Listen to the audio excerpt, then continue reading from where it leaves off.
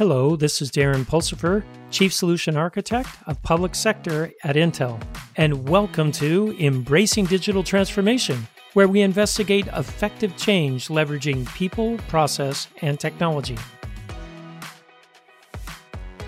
On today's episode, we're going to talk about securing your home office with Federal CTO Steve Oren.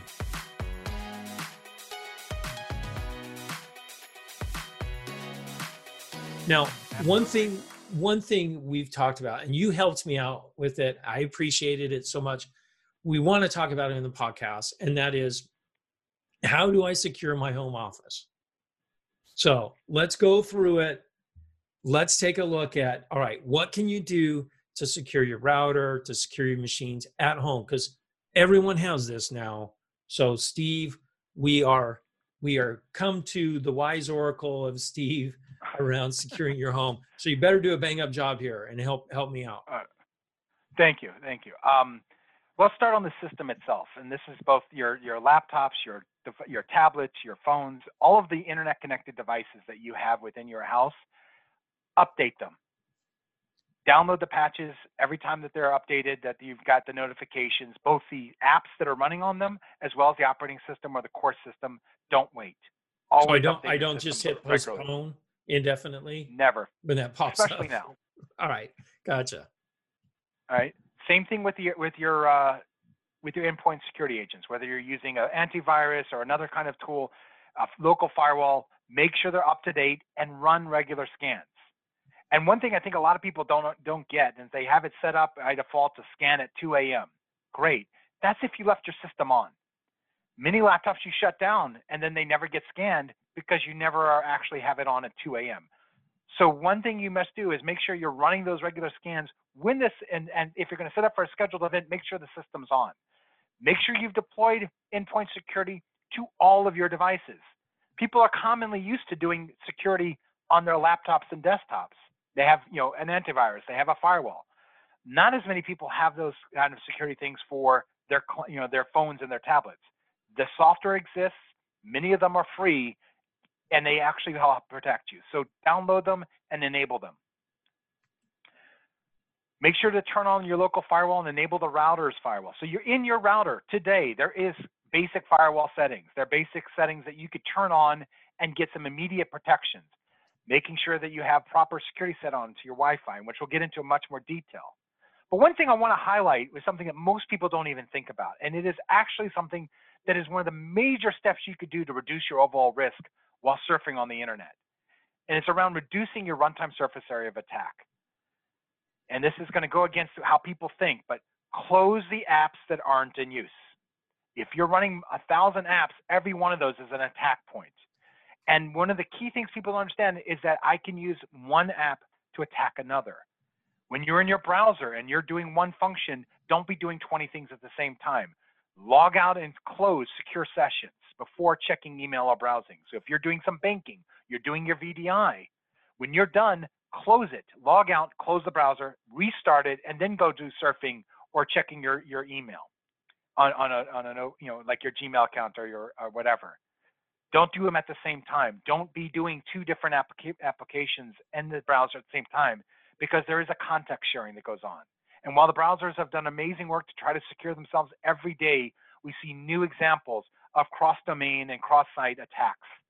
And so by just closing your browser down, logging out of secure sessions, and not doing simultaneous activities of different types, you can actually reduce your overall threat significantly, because ultimately they're going to come into that same vehicle. They're going to get you to click on a link, and they're going to try to get you to run malicious code or to run a script in that browser. And if there's nothing there for them to attack, it's going to limit the exposure. And so that is one best practice that doesn't take a whole lot of energy, that can actually really increase the overall security of your environment as you're browsing and checking email. Well, you say it doesn't take a lot of energy. Your kids aren't on the internet yet, Steve, right? Yet. Yeah. So I got teenagers at home. There's like 50 tabs open in Chrome. And you say that's easy. That's going to be a lot harder for us to have kids. But education, maybe I'll have you talk to them and you can scare them really bad on how evil the internet is. We'll have to have you come visit, Steve. But there's a really good website that everyone should go take a look at. It's called stopthinkconnect.org. That's STOPTHINKCONNECT. So it's spelled exactly that, stopthinkconnect.org. And it's a really good educational site to help both young and old understand about how best to browse in a secure fashion. I'll point them to that. I'll make them go through that. Yeah. All right. The other side of the story. Yeah. Let's talk about the modem now. Let's talk about our Wi-Fi and all that. Yeah. So the Wi-Fi modem router security tip. There's a variety of things that we need to do here. It starts with whatever device you have came to you with a default password.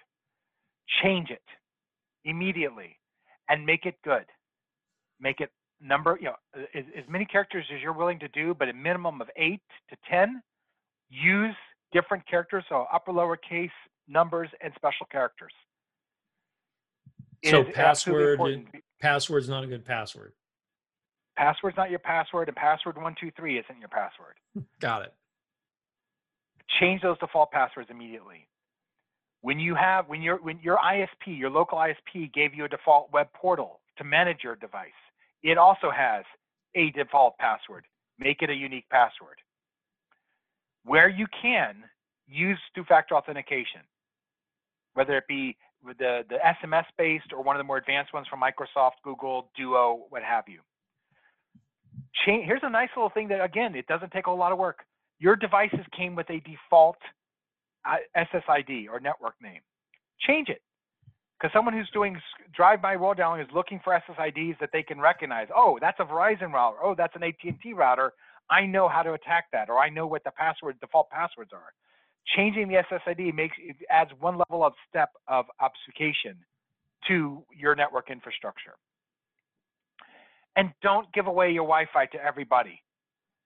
I mean, obviously your kids are going to need it to connect, but sometimes you can just connect it for them. Don't publicize your Wi-Fi network password to anyone who's coming to because that's something that oftentimes you don't change that often. It'd be great if you did, but you don't need to give it away. Sometimes you can take the device and type it in and then let them connect. Make sure you enable automatic updates for your routers and modems. Again, it's not something that's intuitive to people, but just like your laptop needs to be updated, so does your router and modem. And turn on WPA. Make sure you're using the wireless encryption capabilities. Enable the network address translation features. Turn on the DNS filter. These are all features that are there in your modem and router that you just go to the admin portal, and they've done a really good job of making it easy to find these features and flipping the switch. Some of the more advanced ones will come with this stuff default on, but if it isn't, you should turn them on. Where possible, disable UPnP, or if you need to use it and then turn it off again. Same thing with WPS. Use it to connect the devices, then disable it. And so these are some things you can do to help protect your local environment from remote and even close by attacks, because we all have heard of somebody borrowing Wi-Fi from their neighbor. These kind of techniques will help prevent your neighbor, because when they do that, you're not exposing just your network, but your enterprise network to not only the insecurity of your environment, but the insecurity of your neighbor's environment as well. This is great information, Steve. For those of you that are listening to the podcast, you can go out and find all this information on our blog. Check it out on embracingdigital.com.